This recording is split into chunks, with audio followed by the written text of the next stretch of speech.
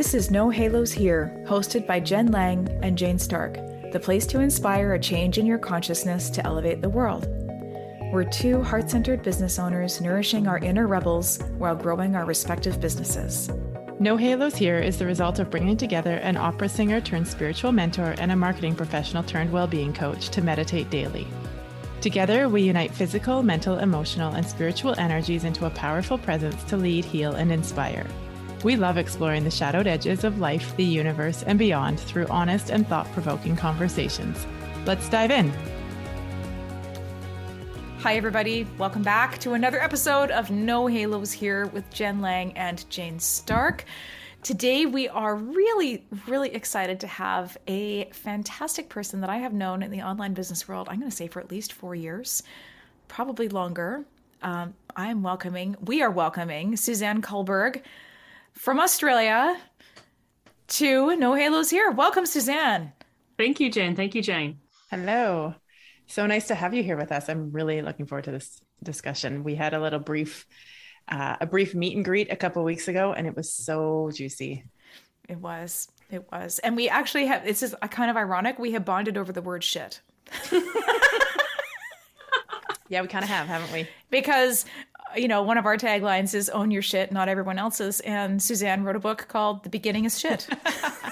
So, here we are. Here we are. Unpacking the shit. Unpacking the shit.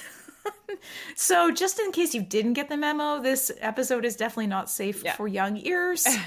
We'll need to mark this we'll mark it as explicit language before we get into this. And Suzanne, I'm going to hand this over to you to give us a brief introduction about who you are, where you're from, and what you're working on now. Thank you so much, Jen. I must admit, the introvert in me dies inside when it's like, introduce yourself. I'm like, hi. No, thank you. So my name's Suzanne Kullberg. I am an author, a healer, and a life coach. I call myself the accidental entrepreneur because I was going to be a doctor. I did 5 years of medical school. I was almost there. And my business journey is quite long. I originally was a personal trainer because exercise was the answer for everything. And I did that for just over a year. And then I trained to be a teacher and decided that I didn't actually want to teach people who weren't interested in learning anything. So 6 months of that. Then I worked for the government for a couple of years in the call center, got the kind of call center butt happening. You sit on a chair all day.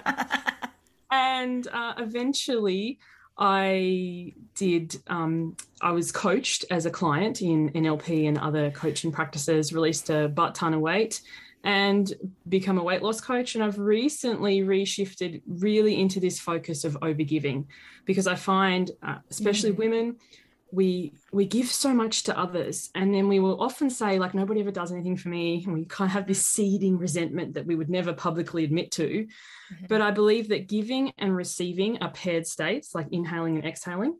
So when you give and give and give, the way that you receive, like an overgiver, will overconsume. And that could be eating, which is my history. I'm a foodie. But it could also be overworking, over shopping, over scrolling, compare and despair on Facebook or Instagram, that sort of thing. So we are receiving, but in ways that aren't actually healthy or nourishing for our souls. And so that's the focus of my work now, how to basically say no without feeling like a bitch. How to sum it up. Book. Kind of, yeah. The subtitle or even like the next blog post, or how to say no without feeling like, yeah. That's brilliant. Thanks for the intro, Suzanne. And for an introvert, it was spectacular. And it really told us so much about your journey in a way that was clear, relatable. And I'm sure that all of us listening have had related in some form or another to something Suzanne said, whether it's that overgiving and receiving piece, or if it was the compare and despair aspect of social media that infuses so much of our lives today. And interestingly, Jane and I were just having a conversation this morning about, what was it? Overfunctioning, underfunctioning. So a similar way, and the way, like, we were both reflecting on relationships in our lives. How it shows up in relationship, yeah. Yeah. And, it's like, I overfunction in this area, but am I being too critical if I say I'm underfunctioning in this area? So there's that reflection piece, but without getting caught in the pit of despair Yes. space. So powerful. Yeah, and I'd say I'm a recovering overfunctioner. So what you talk about, Suzanne, and just sort of, I haven't read your book yet, but it's on our list, and I have the first 2 chapters because you have a great offer there where if you want to read the first 2 chapters of her book, is it just sign up on your website, right? On my website, suzannekolberg.com/book. First 2 chapters is there. Right. And that does not put you on her newsletter. FYI. As I say, fun fact, it does not add you to my newsletter. It's one of my pet peeves. You have the option to opt in after that, but I don't like implicit consent. It's like, no, if you want to join my newsletter, that's a whole different ballgame. Yeah, I really like that. I really respect that. What I was going to share, though, on the overfunctioning and what Jen was sort of talking about too, and you might have another, I would love to hear what you have to say about this, Suzanne, around, I was listening to something the other day about this and how overfunctioners, by law of, like, if you look at it almost like a math equation in a relationship, you're going to attract an underfunctioner. And then to your point where you're talking about the resentment that builds and all of the feelings, it's almost until you start to meet yourself and become whole and start to step into your worthiness, then the equation starts to shift. But as long as we're overfunctioning, there's no room for another overfunctioner to come in. Exactly. Or to get to that healthy space of, interdependence is the word that comes to mind. Yeah. What would you say on that? It's interesting because everything is in a paired state. There needs to be a balance. So if you're an overfunctioner, then by virtue, you will attract underfunctioners, or you would portray them in that aspect. So I imagine you could have a relationship with 2 overfunctioners, but you would be overfunctioning in different areas. So say, for example, you could have one person who's like, I'm in charge of the house and the kids, and the other one's, I'm in charge of making the income. And it could kind of work, but not healthily. Is that a word? It is now. Not in a healthy way. So, and it's interesting because when we have a push energy, like I overfunction in this area, and the thing is, we're not conscious of any of these things until we get to the point where we are burnt out, exhausted. Yeah. And so then we get resentful and blamey. So it's fascinating, the balance and owning our place in it, rather than falling into the victim archetype of like, nobody ever does anything for me. It's like, because I don't let them. That was me for a long time. And this is I didn't let them. I wasn't open to receiving. Me too. Or it also, I mean, again, if I use myself, overfunctioner also means I want control, right? Ooh. So control freak goes along with that. 100%. And realizing that and letting go of that can be challenging, especially if it's something that we have developed as a coping mechanism. And I think in terms of overeating, binge eating, like that's been my personal history. There was so much in my life I couldn't control, but I could control what I ate and even overate, because, that was something that there's no passive eating like there's passive smoking. I can't blame anybody else for that except myself. So what was your journey? Yeah. Can you share a little bit of your journey then this is exactly what a big piece of what Jen and I talk about with that owning our shit, right? Like you just sort of said that you're the one, there is no, how did you say it? There's no passive overeating. Passive eating, like there's passive smoking. Right. So, and you had to own it. So what did that look like for you? Well, basically the beginning is shit. When I was very young, my parents put me on my first diet. So that the pattern that I inherited was from modeling, that we diet. We start on Monday, we clean out the pantry, we be really good until Friday, when we fall off spectacularly and have, no holds barred binge fest until Sunday night when we clean the pantry out again. So that was what was modeled to me as a child. And I do remember going to visit people's houses, like friends' houses, and they're having like avocado. Oh, can't eat avocado. It's so fattening. In hindsight, I imagine they must have just been laughing at me as soon as I left or whatever. Anyway, I digress. Wasn't that also kind of part of, like, I remember there was a time when we thought that, right? And anything that was high fat was bad. I know. It's fascinating, isn't it? That's what prompted the whole margarine movement, right? Oh, you can't have butter; it better be margarine. And then they discovered the whole margarine was like horrifically worse than butter.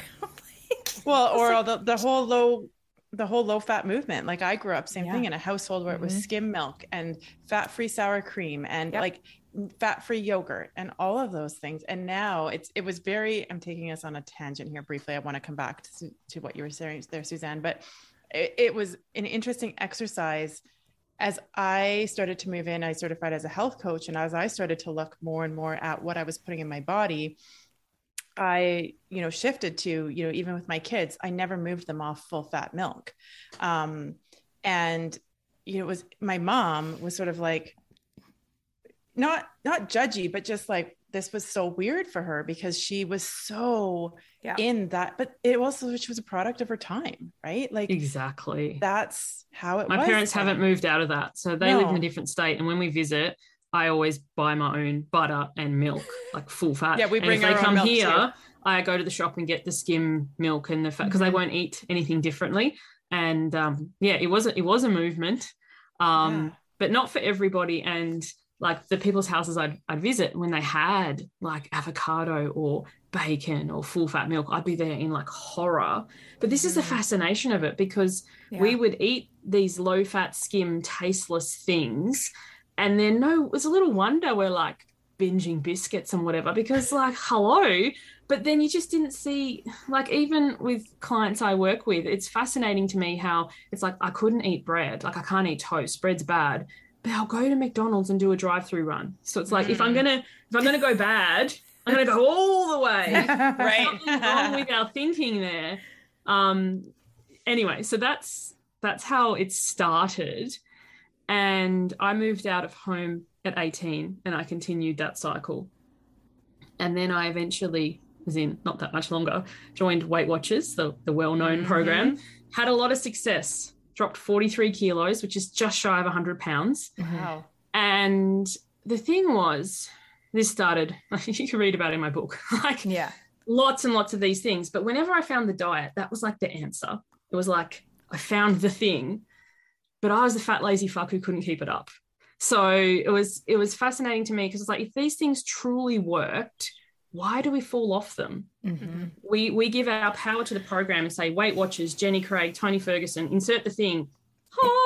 And then I'm just like, I can't do this. So there's something wrong with me. It sets us up for thinking there's something inherently wrong with us. Yeah. When what really is wrong with us is that we think we have to measure every morsel and use apps and all this sort of stuff. So basically I reached a point where I was like, there are people in this world who maintain their weight without punishing themselves, depriving themselves, measuring, weighing, all this sort of stuff.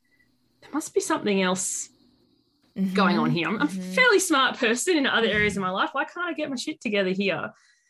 And that started this, for me, basically where I quit dieting entirely. And a lot of people say to me, well, I've done that.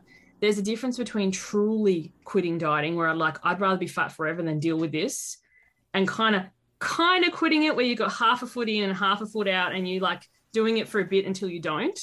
So when you're like, I'm not going back to that, this is it, I think you really start to relearn to tune into your body's wisdom, who's like, actually, when I can eat as much cookie dough as I want, I don't actually like it. It makes me feel sluggish. I'm tired. I have no energy, rather than I got no self-control and I'm going to do this until I'm sick of myself. Like there's this clear distinction that's, really hard for people to get, because half of them is still in the next diet, but I wasn't. I was like, I'm never doing that to myself again. I cannot physically, mentally, emotionally put myself through that. And I don't judge people who do use MyFitnessPal or apps or heart rate monitors. Like, you do you is one of my philosophies, but I don't want to be controlled by some external thing telling me what to do ever again. And that, ladies and gentlemen, is the own your shit piece of this program, because it is owning your own responses and your own story and your own experience, so that you can move forward without being controlled by all these external factors. So giving up your power. So owning your shit is reclaiming your power. Yeah.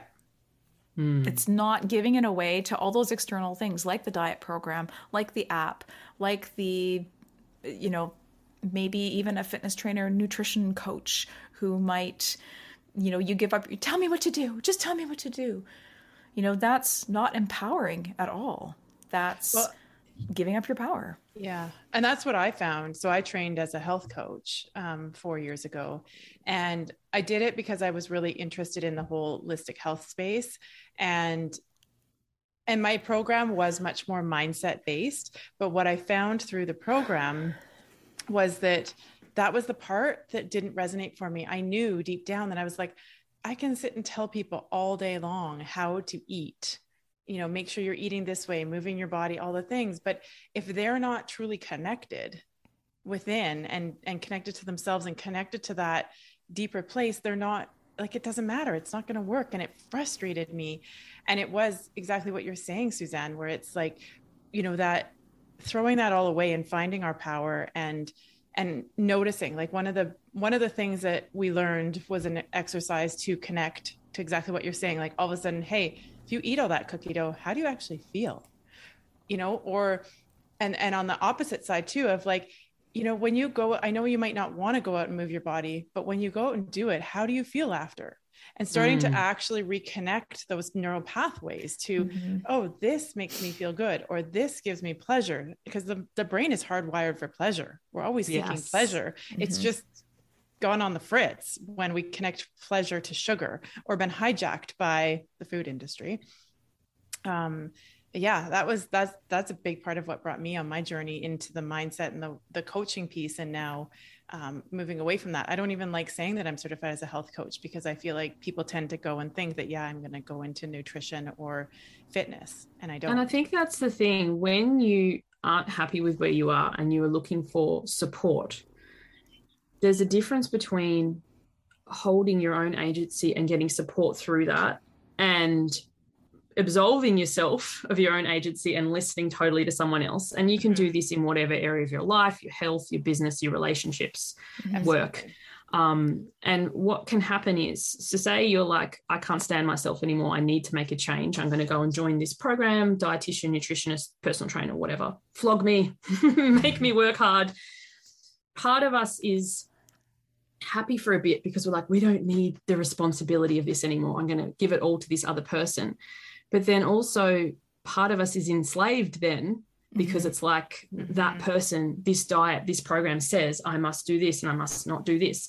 It's kind of like holding a beach ball underwater. At first it's really easy, but then your arms start to hurt. And as soon as you let go, the ball shoots up, hits you in the face. And part of you is celebrating because you have all your own agency back and you're not enslaved to this thing anymore. So part of you is like, yes. But the other part is like, I'm still unhappy. So it's like learning the balance between actually receiving support that is supportive of you, rather than handing over the reins to say, like, you do this, because nobody can walk for you or exercise for you or even eat for you. And it's so funny, so many people, like the clients you're talking about that came to you, Jane, would say, if only I was rich, I could hire someone to follow me around and slap food out of my hand. And I'm like, seriously? And they're like, yeah. I'm like, you would just fire their ass. When you're in a total rebellion, you would fire them, eat all the things, and then hire someone else. Like, we are never actually going to have true change if we're going to hand that over to somebody else on our behalf. Yeah. And that's the crux of it, right? As long as, and we're so conditioned to outsource our power. But then we also outsource our thing because we're like, Weight Watchers is amazing, Tony Ferguson's amazing, Jenny Craig's amazing, and I'm the fat lazy fuck who can't keep my shit together. Where it's like, you're the problem, but you're also the solution. It's both. And then I think that's kind of added to by when we see before and after posters and success stories and things that when we're scrolling, we're like, I want that, I want to buy that result. But then if you look at the tiny little asterisk where it says results not typical, well, why are they leading with that? Why are they marketing with their 0.1%? Or individual results may vary. Like, yes. It's the same way that they sell investment products. Past performance is no indication of future performance. Well, yeah, because none of us can tell the future. But that is always in that little asterisk. You buy this product, buy this collection of funds, work with this person, or buy this herbal product, or buy this, like, I don't know, snake oil. In order to, and again, it's still another form of disempowerment and not actually taking responsibility in a more holistic way for all parts of your being. So you might have the agency to say, I have chosen to do this. I have chosen to give a portion of myself, allow a portion of myself to be supported. However, you've only done like 30% of the thing. You talk about, it's that equation, Suzanne, that you mentioned. Can you go into that equation a little bit more around what you mentioned with the balance and the equity of that receiving and piece? So I call it the overgiving cycle. So what happens is we want to make a change. So we make plans, whether that be join a diet, join a program, enroll in a course. We're like, okay, I'm going to do this thing. And we're usually really excited when we make the plan. We're like, oh, okay, I need to buy all these weird ingredients and go to a fancy supermarket and like, what the hell? How much does this cost? But no, this is going to be the thing. I've got this. So we fill our fridge with, all these fresh things and we're like, yes. And then somebody asks something for us. Hey, could you just pick up my kids, sell these cookies, get my script, like help me move house? I don't know. So we ditch our plans to look after others. We overgive. This is where we can't say no. We're like, oh, it's okay. I'll do it tomorrow. And then what happens is our fridge full of fresh things is wilting in the crisper while we go and buy cheap and cheerful to keep everybody happy because we've been so busy helping all these other people. And then we burn out. And we whether we admit it to ourselves or not, we can kind of start to feel a bit resentful. Like, oh, she's always asking me to help her. Never occurs to us that we could say no. But we start to feel a bit resentful. Then we overconsume in whatever way. Overeat, overshop, overwork. Maybe, you sit on the couch binging Netflix and chips and scrolling like you're the trifecta. Then we feel guilty because we've got all this stuff, spent this money on this program, stuff's wilting in the fridge. So then we're like, oh, must need to be a new plan. Like it never occurs to us. It's like, okay, when we move to the next thing. I've wrote an entire book about this, this cycle. It's like, okay. And then the next plan, it's going to be the same thing. And we look for the right planner, the right to-do list, the right program, the right thing, when really the intervention point is actually saying no without feeling like a bitch. Could you do this? Like, no. And no being a whole answer. And then divorcing ourselves from all the over responsibility and the reactions to people's thing. Because the thing is, how you were talking at the beginning about, I've lost the word, over-functioning and finding under-functioning people. The thing about people who are under-functioning, if you say no, they will ask somebody else. It's revolutionary, I know, but people who are like, help me, help me, help me. You're not the end, be all, end all, only person in the universe to help them. They will find another. And I think that's what's so freeing, to be able to say, or if you don't really want to say no, like say, for example, Suze, can you help me move house at 6 a.m. tomorrow? No, I can help you at 10 a.m. on Saturday. Oh, but the truck's coming. It's not my problem. So, like okay, sometimes we...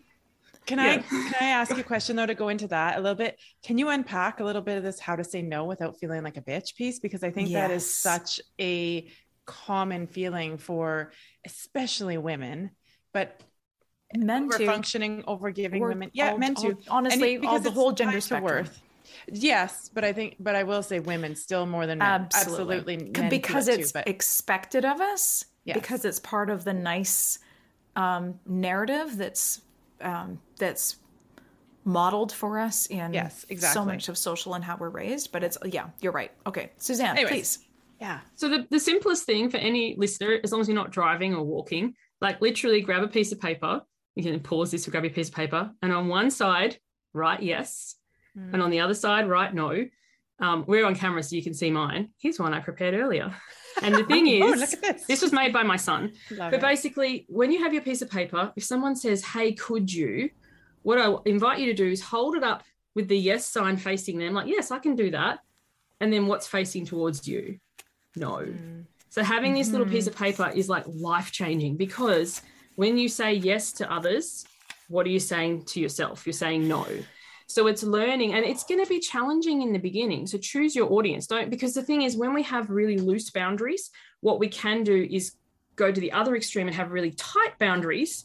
And that's not healthy either, because when you say no to everything and everyone all the time, then you're not open to receive. So it's learning to have the porous boundaries porous, not poorest, my accent, but like when to say yes and when to say no. And this will take time. But in the beginning, and then there will be some pushback, especially for people who have become used to you being the yes person and the doormat and the martyr. Yep. But for people who come into your life who've never known you in any other way, they will really appreciate it. Brene Brown says, and this quote, I swear, changed my life, clear is kind. So we often think that if we don't say no, or if we just, but when we're actually really clear. So say, for example, if you guys are like, Suze, we're having a Tupperware party, would you like to come? In the past, I would have gone. I hate Tupperware, by the way. I would have bought it because I would have felt like I wanted to support you and all this sort of stuff. So now I'd be like, thank you so much for inviting me. So, not being a bitch thing. I really appreciate the invite. I don't actually like Tupperware, but if you have another sort of party, like feel free to invite me, because otherwise, doesn't it annoy you when someone says, oh, yes, and then they cancel on the day? It's like, I have baked for you. You're not coming to my house. And then later on, I find out, oh, my God, they didn't even like Tupperware. Had they just said, whereas we're so worried that people will hate us because we don't love the same things, but had, a little bit of honesty rather than sure and cancel at the last minute, which a lot of us who can't say no feel more comfortable with. Same for school. Like my school has these fundraisers with chocolate. If I bring chocolate into my house, I will eat it all. Like, I know this. So instead, I'm like, here's $50 to the school because they get all of it. Have fun, rather than giving me like $250 worth of chocolate to sell, which you only earn $50 from anyway because they get such a small commission. The school's happy. I haven't eaten my weight in chocolate. Everybody's happy. So it's like learning what's in the service of you. It will take time. It's not magic. Okay, I'm going to say no to everybody all the time, and dealing with the fallout, because sometimes there's this, like, another example I could think of is, say you your parents babysit. Mine don't live close, but I had this with a client, and she's like, I thought I was helping them because I thought they wanted to spend time with their grandkids, but basically the parents were getting to a point where she was asking too much and they couldn't say no.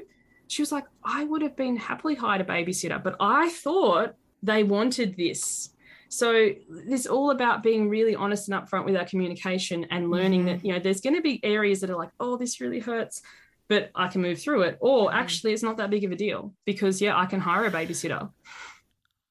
That's awesome. I love all of this. I'm seeing so much of people in my inner and outer circles who this would be so beautifully supportive and helpful for them. I want to just back up briefly to ask Suzanne to hold up, because for our listeners who can't see us on video, I want to ask Suzanne to hold up her yes/no sign, and I'm going to describe it. So she basically has a popsicle stick or like a garden wooden stick, and she's got a big circle that says yes on one side, and glued to the other side is the big circle that says no. And so, Jane's going to take a picture. It's awesome. It's on our Instagram. Yes. So when you say yes to the other person across from you, the no is facing you. So it's reminding you that you are saying no to yourself, or what are you saying no to in yourself when you say yes to that other person. And similarly, when you invert it, and so when you say no to that other person, you are saying yes to yourself. And what can you say yes to in your life? Oh, because how many of us we buy the program, like we invest in a program. This program's gonna be the thing. I run an online program, and it's always fascinating to me how many people are like, I didn't watch any of it. Like I didn't. I'm like, exactly. Like this is the thing. And also the good girl perfectionistiness is like, we need to watch, read, listen to every single morsel and apply it all. We're a failure. It's like, no. That used to be me. What can you take? So whenever I do anything now, I look at the cost of investment. So my program's $1,200. I'd be like, what's my $1,200 idea? Like for the life of me, not for this 10 weeks. What's the one thing I'm going to take from this that's going to be lifelong compounding? And I think it's so, and we do say, I'll do it later. And that's why, like for me personally, I no longer run lifetime access, because how many of us buy things because I'll get to it one day, but we never do. It's kind of like we have these digital dragons collecting dust of all this downloaded stuff that we've never opened, but we keep it just in case. How many Udemy courses Does everybody listening or think like or label your course Masterclass platform, or Masterclass, Gaia TV, all these other Hay House, for example, how many courses and programs do you have sitting around that you're like, oh, I'll watch that later, or I'll rewatch that later, I'll take notes later. Do it now, people. Do it now. Or go through, like actually Jane and I have been talking about NLP because our last guest was an NLP master trainer. And I have an NLP course on Udemy that I have never opened. And I was like, oh, I think I'll go back and take a look at that again. But you're right. You're looking for that next thing. Or in my case, it used to be the qualification was tied to my self-worth. Well, I have another qualification. I'm worth more. I have another qualification. I'm worth more. And I'm unplugging from that now. I am qualified enough. Thank you very much. I'm pretty fucking talented, actually. You've heard it here. You heard it here first. Nope, you heard it here for like the 7,000th time, probably. As we've been talking about this on the podcast. Every woman sitting here right now. In fact, I would argue that every single person listening to this as we talk about this is pretty fucking talented. But how long have you how many times have you told yourself that? How many times have you reminded yourself? Cycle. It's the make plan. It's the next course. How many people are in the Wantrepreneur land? And I don't mean any judgment from that because I was there. And it's like when I get the next certificate, when I get to the next thing, this program has a business building thing. I don't know enough yet to start a business, to run a webinar, and it's like, actually, you just need to ask people to pay you. That's too scary. Can't do that. Another qualification. Yeah, that was that cycle too. You're right. And it shows up a lot in the entrepreneurial space, but to your point, it's everywhere and anywhere, right? It's in relationships. It's in your relationship to food. It's in your parenting. It's in everything, right? When I get here, but when I get here, I'll have made it. When I get here, and the goalpost just keeps moving, and you never get to it.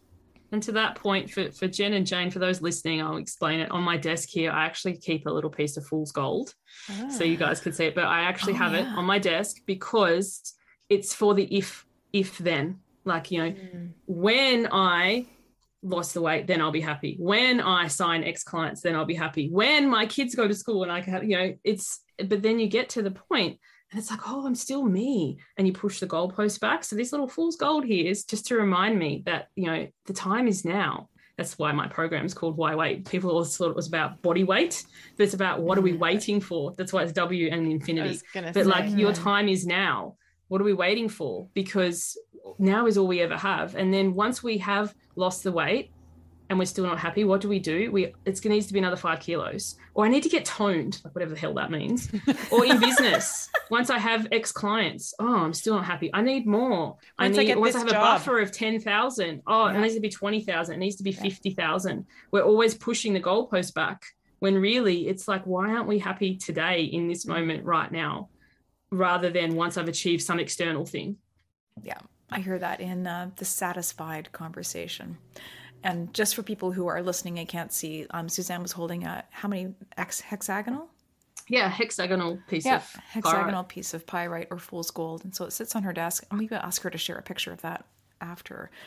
But it's really, I actually had a conversation with someone about it earlier this week, around the satisfied piece where, they're preparing work for a client and they don't feel that their work is up to snuff by their perception, but the client has said, we totally trust you. You're amazing. And they've said, we trust you. Whatever you come up with will be fine. And still there's that underlying dissatisfaction. I don't have enough ready to show them yet. Well, what have you done? Well, they have this narrative around, the client has provided some pieces or some documentation, but not necessarily the person has to create the content out of what the client. Sorry, there's a really noisy vehicle. You're just going to hear that on the recording. I was going to say, it's hard to mute yourself when you're in the middle of talking. Hard to mute myself when I'm talking. So, I'm just going to keep talking. But basically, what I'm getting down to here is that the person felt that, they still have this underlying dissatisfaction. I'm like, well, why don't you it's enough. Yeah. When is enough, right, is the question. When is enough enough? And I think we can create that inadvertently. So I know before, I can think of an example. I was moving house And this person was doing like feng shui reports. And I was like, great, that sounds awesome. I don't know anything about feng shui, but I'm about to set up my house. Here's my money. I'd like the report, please. And so I think I paid her in October. I was moving in December. November come, didn't get the report. December come, didn't get the report. Messaged her, oh, it's coming. And I was like, I'm moving now. So anyway, to cut a very long story short, I eventually got the report in April of the following year. And when I chatted to her, like, she was also a friend, and she was like, it just wasn't enough. I had to keep adding to it. I'm like, what you've actually created, like, I am dissatisfied now and frustrated because I've already moved my stuff and I'm not moving again. Like, I've got kids and all this sort of thing. But had she handed to me what she had done in December, it would have been enough. But we end up creating that in our own perfectionism. It's not enough. It's not enough. It's not enough. Rather than for the people who are hiring us, like, I don't know anything. And another person I worked with who was doing numerology, I know nothing about numerology. So whatever you give me would have been amazing. But in our own compare and despair to our own people who are training us or people who are experts in the industry, it's never enough. And then we create that dissatisfaction because we're not actually delivering on time. And it's got nothing to do with us not being enough. It's us delaying the handing over of the item. Yep. Absolutely. Yeah. So go ahead. I was going to say that, like, for my book, the imperfect book written and published trumps the perfect book I never put out there. Like, there's going to be things in there that I read later and go, oh, but that's what you do second editions for. So with anything that you're creating, if you're like, oh, it's not enough, I need another certification, it's not perfect, to the people that you're serving, it's enough. That's a really good reminder. It's a great reminder. I caught myself in it this morning. And I'm not saying like caught as in a bad, like a judgment piece.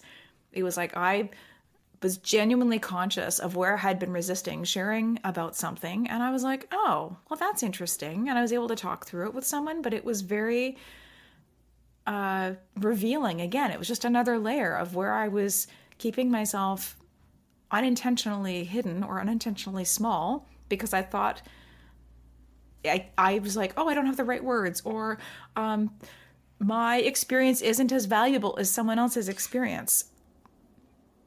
And therefore not as meaningful. Who says that? Who says that? All of our experiences are valuable. That's the comparisonitis gremlin that just takes a different form. So unpicking that is so powerful. And then I think there's also the fear of failure, fear of people's response. I ran a masterclass last week. It was so funny. It was just as I was getting sick. And I thought, I'll be right. Anyway, I had this tech hiccup. I got kicked off, like totally my computer just crashed 2 minutes after I started. And all the things I was telling myself, everyone's going to be gone. I'm going to come back to crickets, whatever. They were still there, just chatting amongst themselves in the Zoom room. So often like that perfectionistic, the standards we set for ourselves that are so high. And it's like people get that life happens and, technology, we do the best that we can. And when we hold ourselves to unrealistic standards, it's all internal, not the external. And the thing is, if you're going to be like, I don't want to work with her because she has Zoom issues, you're going to probably have that with everybody because everyone has tech stuff at some time. Well, it's like that cute little meme that goes around. It's like how Zoom meetings are like a seance. Hello? Oh, hello? Yeah. Are you there? Hello? Can you hear me? There's some good ones. I think I'm feeling something. Oh my gosh, so fun. Suzanne, I just want to wind it back a little bit to what you were sort of saying about the beginning is shit, the way you work with women, your journey. Somebody who resonates with what you've shared here on the podcast so far, where would you tell them to start? That's a great question. I guess it's really with some self-reflection of what are the standards that you've set for yourself that you're comparing yourself against, which, perhaps are unrealistic. And it's going to sound like cliche to start with self-kindness and self-compassion because people are like, it's really hard to be kind to ourselves because we do have these expectations that, I want it to look like this. But there's this quote, and I usually remember it, but I can't get it at the moment, but it's like Ira Glass.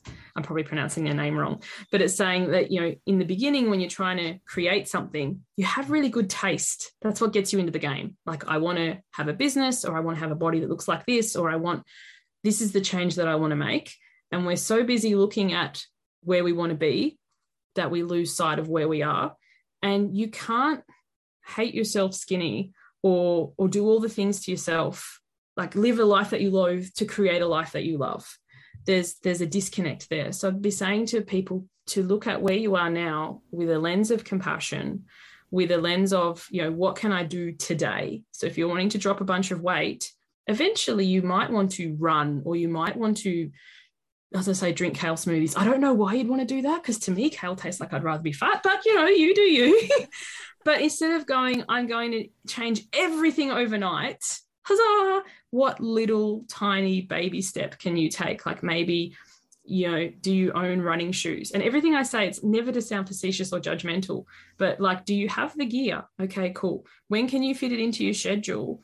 And what are you going to have to delegate, ditch, or release to make time for you? Because often we just try and shove that in amongst everything else we're already doing. Mm-hmm. So my actual starting point would be not to go and buy a program or anything. It'd be like, okay, what am I doing that's no longer serving? What do I need to let go of to make time for me? And that's funny with my program. Why wait the first week often throws people, because we don't actually do anything. Like usually when you sign up to do a plan, where's all the things that we do in week one? It's like we do nothing, and it freaks people out. But it's like, make space, declutter, clear, make the time for you. This time will go so fast, rather than adding into something that's already overpacked. So my first thing would be to people is to make space for you, as silly as it may sound. It doesn't sound silly at all. That's awesome. And I think you talked about Ira Glass. Is this the difference between having good taste and doing good creative work?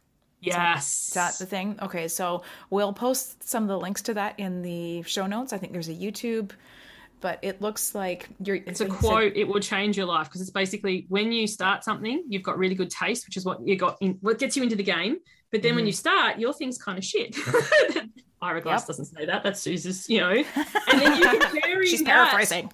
You're comparing that shitness to how it's going to look eventually, and that's what gets you out of the game. Whereas if you're like, actually, every master was once a disaster. When you look at somebody who, it's funny, I've been running these webinars, masterclasses now for 4 years. I had a friend come who went to my first one, and she came to this one where I got kicked off. And she was like, holy cow, woman, confidence in spades. And I was like, I was feeling so flustered because I'd been kicked off. And she's like, I forgot she came at the beginning. So, and the thing is, what do we do to our beginning things? We usually delete them, throw them away, shred them because they're so bad. Keep them. I love watching my first Facebook Live, but I was so embarrassed. I have my child in it, and I breathed into a paper bag literally for an hour beforehand before I did it. Whereas now I just walk up a hill with my hair in every direction, don't even know what I'm talking about. Because that's how you get the progress, by the little steps, instead of going, oh, it wasn't perfect, I'm going to throw it out. You've got taste in whatever you're wanting to create, and your best at the time gets to get better, but it doesn't get better if you keep throwing it out all the time. Absolutely. That's like a conversation I have with clients all the time, is I have to remind them it's the baby steps, and the baby steps add up to big things, but we can't, it's not reality to think that we can go from here, A to Z overnight. And look at all those overnight success stories. Look at the fine print where it says results not typical. And also how many, like, so say, for example, if you looked at my very last iteration of weight release, 78 kilos, it did take 3 years, but it's kind of like I lost and regained in excess of 500 kilograms to get to that point. So the overnight success was 30 years in the making. Right. That's so true, though, for so many things in life, where any sort of we have this false perception of, I even really dislike, we all have our pet peeves about phrases. I hate the phrase overnight success, because it literally does not exist. No, it does not. There is actually, if you break down the words literally, it is a success overnight, but like you said, Suzanne, it's been 30 years in the making. So you've we've recognized the success overnight. But the whole winding road up to that point was not overnight. That was multiple years, multiple experiences, and all the wisdom and experiences and encounters and creations that get you to that point. That's a turning point, but it's not the turning point. there's many more success points to note and to mark in your trajectory, whether it started, 5 minutes ago or it started 7 years ago or longer. I love hearing stories about people who don't hit their creative peak until their 70s or their 80s or their 90s. I think that's just fucking phenomenal. I'm like, yeah, look how much time I have to be even more awesome. Yes. I was chatting to a lady yesterday and she said her grandmother was her inspiration. She ran her first marathon at 69. Wow. I was like, that's incredible. That is. Yeah. Yeah. That's and amazing. so often we think, oh, we're too old, too fat, too this, too that. Totally. And for every two we have, there's somebody who's done that. And it's kind of that look for those inspirations, or create it yourself. It's like, if I want this thing, I'm looking up, like my book came about in a very long way because I was obsessed with before and after stories, but they were all before I was fat and my life was terrible. After I lost the weight, my life was magical. Was I the only person on earth who lost and regained and lost and regained? And that wasn't a story. And I was like, maybe you're supposed to write this one yourself. Wow, that's cool. Yeah, that's awesome. So no, you go ahead. Question. I'm gonna ask. You mentioned NLP. Can you just touch a little bit on how that shows up in your work or how it showed up in your life and has helped you? Oh, I was going to say, I have so many certifications. Like when I say to people about it, NLP is one of them. I've got like a little flip folder, but basically how it showed up in my life was when I was like Googling way back when, how to lose weight without dieting, or can I lose weight and still eat chocolate? I came across a lady who taught NLP. Funnily enough, the first person I found, I didn't gel with. Like I did the NLP and I was like, this is a load of shit. To be really honest, I thought it was crap. And then I found another coach like a year later and I started working with her. She didn't say what her certifications or whatever were. And then when we started together, I was like, is this NLP? And she's like, yes. I'm like, oh, I think NLP. Like, I'm nothing if not really honest, which gets me in trouble sometimes. But anyway, it was actually the best thing ever because with the first person, she was so, NLP is amazing. It's the best thing ever. See the dots. I saw fuck all. Whereas this second lady was like, perhaps you're kinesthetic. Well, I'm a feeler, so visual, I don't see anything.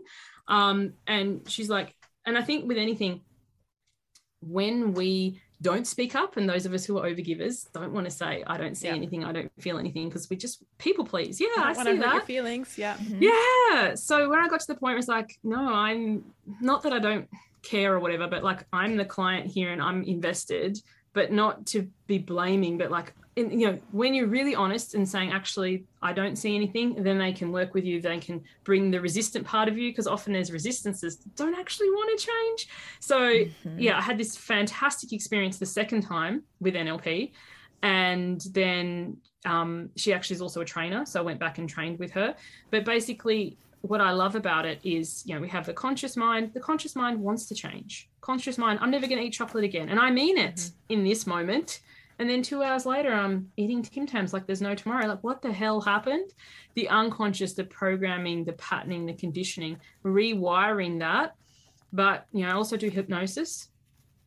None of these things are going to work if on some level you don't want it. So it's getting to a level of being really honest with yourself and saying, like, I don't want it all the time. But like, what is the gain for me not changing? What is the gain for me? Because often when we have a weight loss goal, what I'm more interested in with my clients, and I think NLP helps with, what's the goal beyond the goal? Because so often it's like, I want to start a business, or I want to leave my relationship, or I want to this, and we're actually more afraid of that. So we'll stick with the easier pain. So it helps you to get really, really honest with yourself. And I've also done so many things. I don't know which one I actually use now. I don't like, this is the modality. Well, that's a beautiful blend. I mean, Jen and I think work in a very similar way, right? We both have a number of certifications too, and haven't necessarily gone down the path of niching or whatever we want to call it, of like, just one modality. I think that's the beauty, is that there's so many of these modalities, and it's not that one is better than another. It's that we're all bio-individual people. And so some things work better for others. And it's that call on the tool that needs absolutely in the moment. And, or like you say, the tool and the person together. Cause I've had similar experiences too, where I've worked with healers or coaches and, you know, it just doesn't click. And then I've gone to somebody else and it's like the same modality, but different person delivering it. And it's like, oh my, this just changed my whole life. Which is, and I think, go ahead. I was going to say, and I think also too, for me, and I don't know if any of the listeners, so I will say this, sometimes when you do you learn a healing modality or you go to a practitioner, it can kind of feel overwhelming. For me, it was kind of like, okay, so I've got to journal and I've got to tap and I've got to meditate and I've got to do, you know, and it's like, there's not enough hours in the day for all of this. So if that happens to you, like my suggestion, my advice is all of these things are tools on your emotional tool belt. Like you don't see it, it's invisible that you wear around your waist. And it's like, in this moment, which one? So like I use all of these things, but I don't have like people ask me, what's your morning routine or whatever? I don't have a set thing. It's like, which one do I feel called to use today? I do a lot of journaling.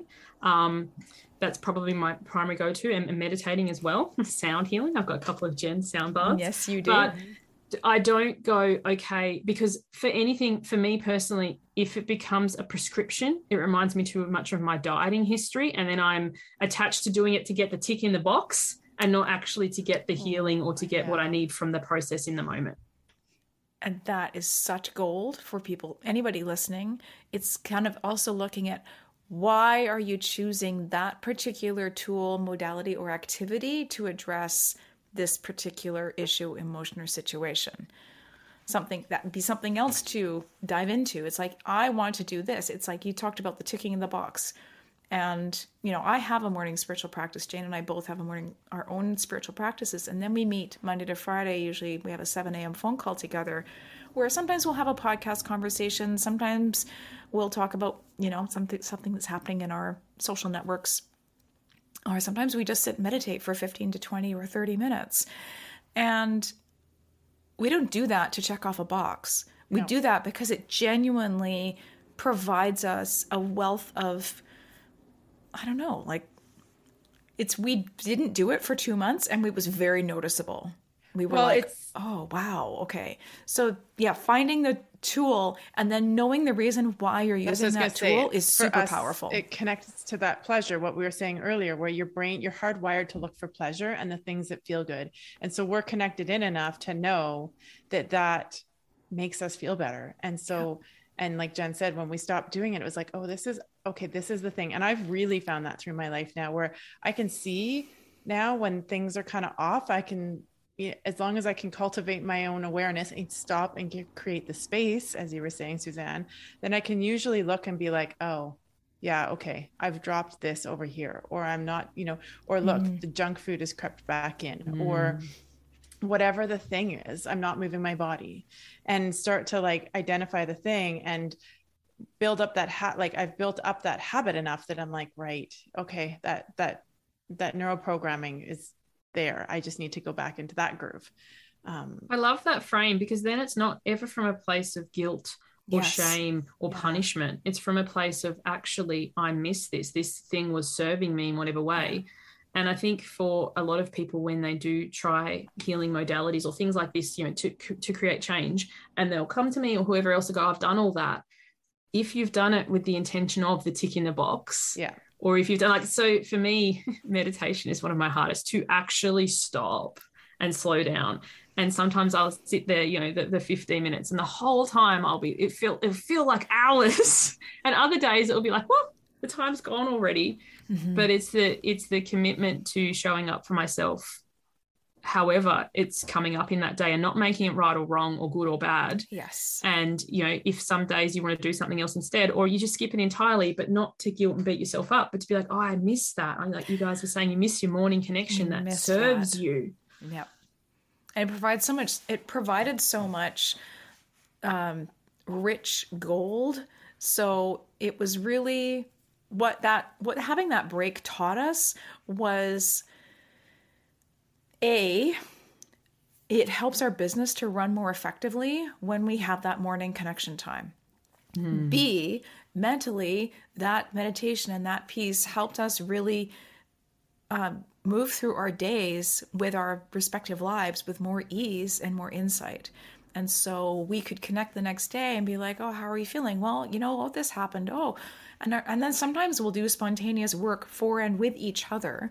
So we might see something, because we're both human design projectors, so we see for each other where the gaps are, where we can't see for ourselves. And then we can go, oh, have you, we provide each other the invitation. It's like, are you looking for feedback? Yes, I'm looking for feedback. Great. So this is my perspective. And we do this on Voxer as well. So we're both auditory processors. So we're both like, blah, blah, blah, nobody else would want to listen to our Voxes, because sometimes they're like 11 to 15 minutes long, and I'll like catch up on the dog walk and I'll respond back. So the function of those conversations became super valuable when we didn't have them.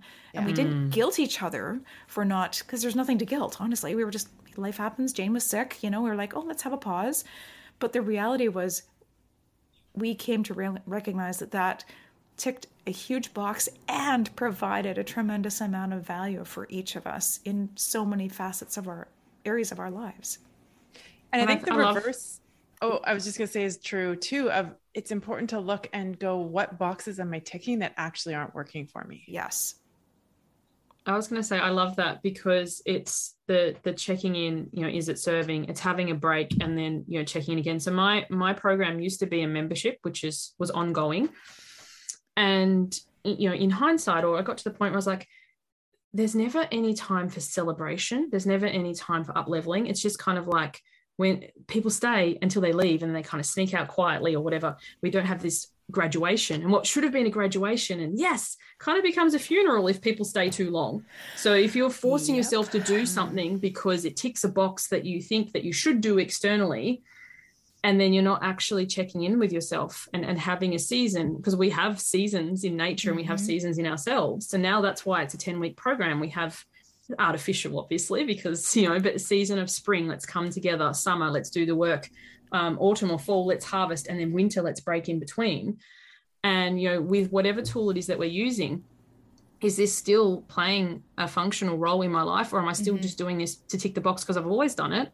And what could I do instead? And even with certain things, like a really random example, but right now with coronavirus, my husband can work from home. He can actually drop the kids at school because he can have morning tea break at the time. So like how much time that freed up for me, sensational. He gets some more time with the kids, but I just kept taking them to school because that's what I'd always done. So to look at where in your life are things that you're doing out of some sense that you always have, and what else is available, and then giving it a go. And if it doesn't work, but if it does, what does that free up for you? Because I wouldn't be having this conversation with you guys right now because it's morning time for me. in a normal school day, I'd be doing the get ready for school thing. Yeah. I think that's also that yes-no thing that you held up earlier with this popsicle stick. Maybe we'll figure out a way to like make that a download or an add-on, or just like, yes, no, get your popsicle stick. You can literally do it with just a print like these 2 pages, sticky note. Like I always have a sticky note with me when I go to an event, or if I'm away, I don't have my popsicle stick, because it's like, where am I saying no to myself by saying yes to others? There are times, could you do this? I'd love to. But there are times where it's like, actually, no, I don't want to. And by doing that, it means I can't listen to the program, do my meditation, go for a walk or whatever. Or are they up to adapt? Like you guys talk about Voxer. I love Voxer because I can catch up with my friends while I'm out walking. Yeah. But we don't have to be in real time. Yeah, exactly. It's such a powerful tool. Another perfect example. Like I just told Jane before this conversation that I'm in a choir called Vox Humana, and we've just been getting back into rehearsals again. We have an upcoming concert, which I'm very excited about. I love the material. And then there's another follow-up concert and with the symphony. And I was, 2 months ago, I was like, yes. And now I'm like, no.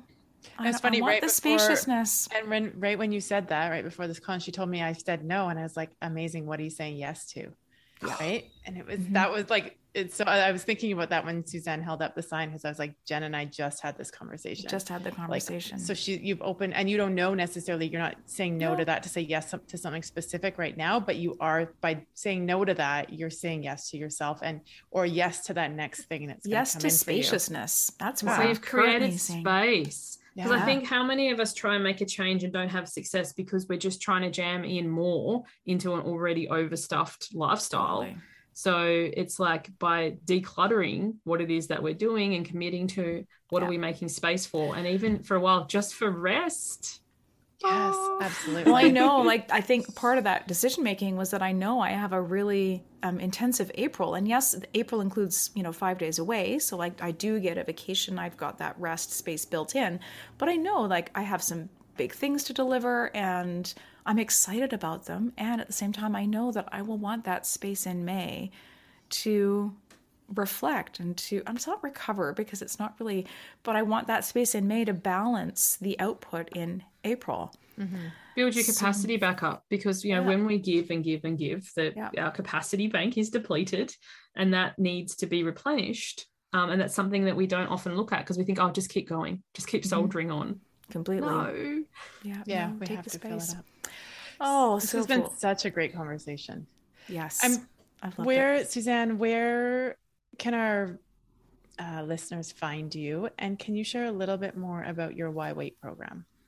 So certainly. So they can find me at my website, suzannekohlberg.com, which I know you'll link because I'll be fascinated if anybody can find it. It's not a common spelling.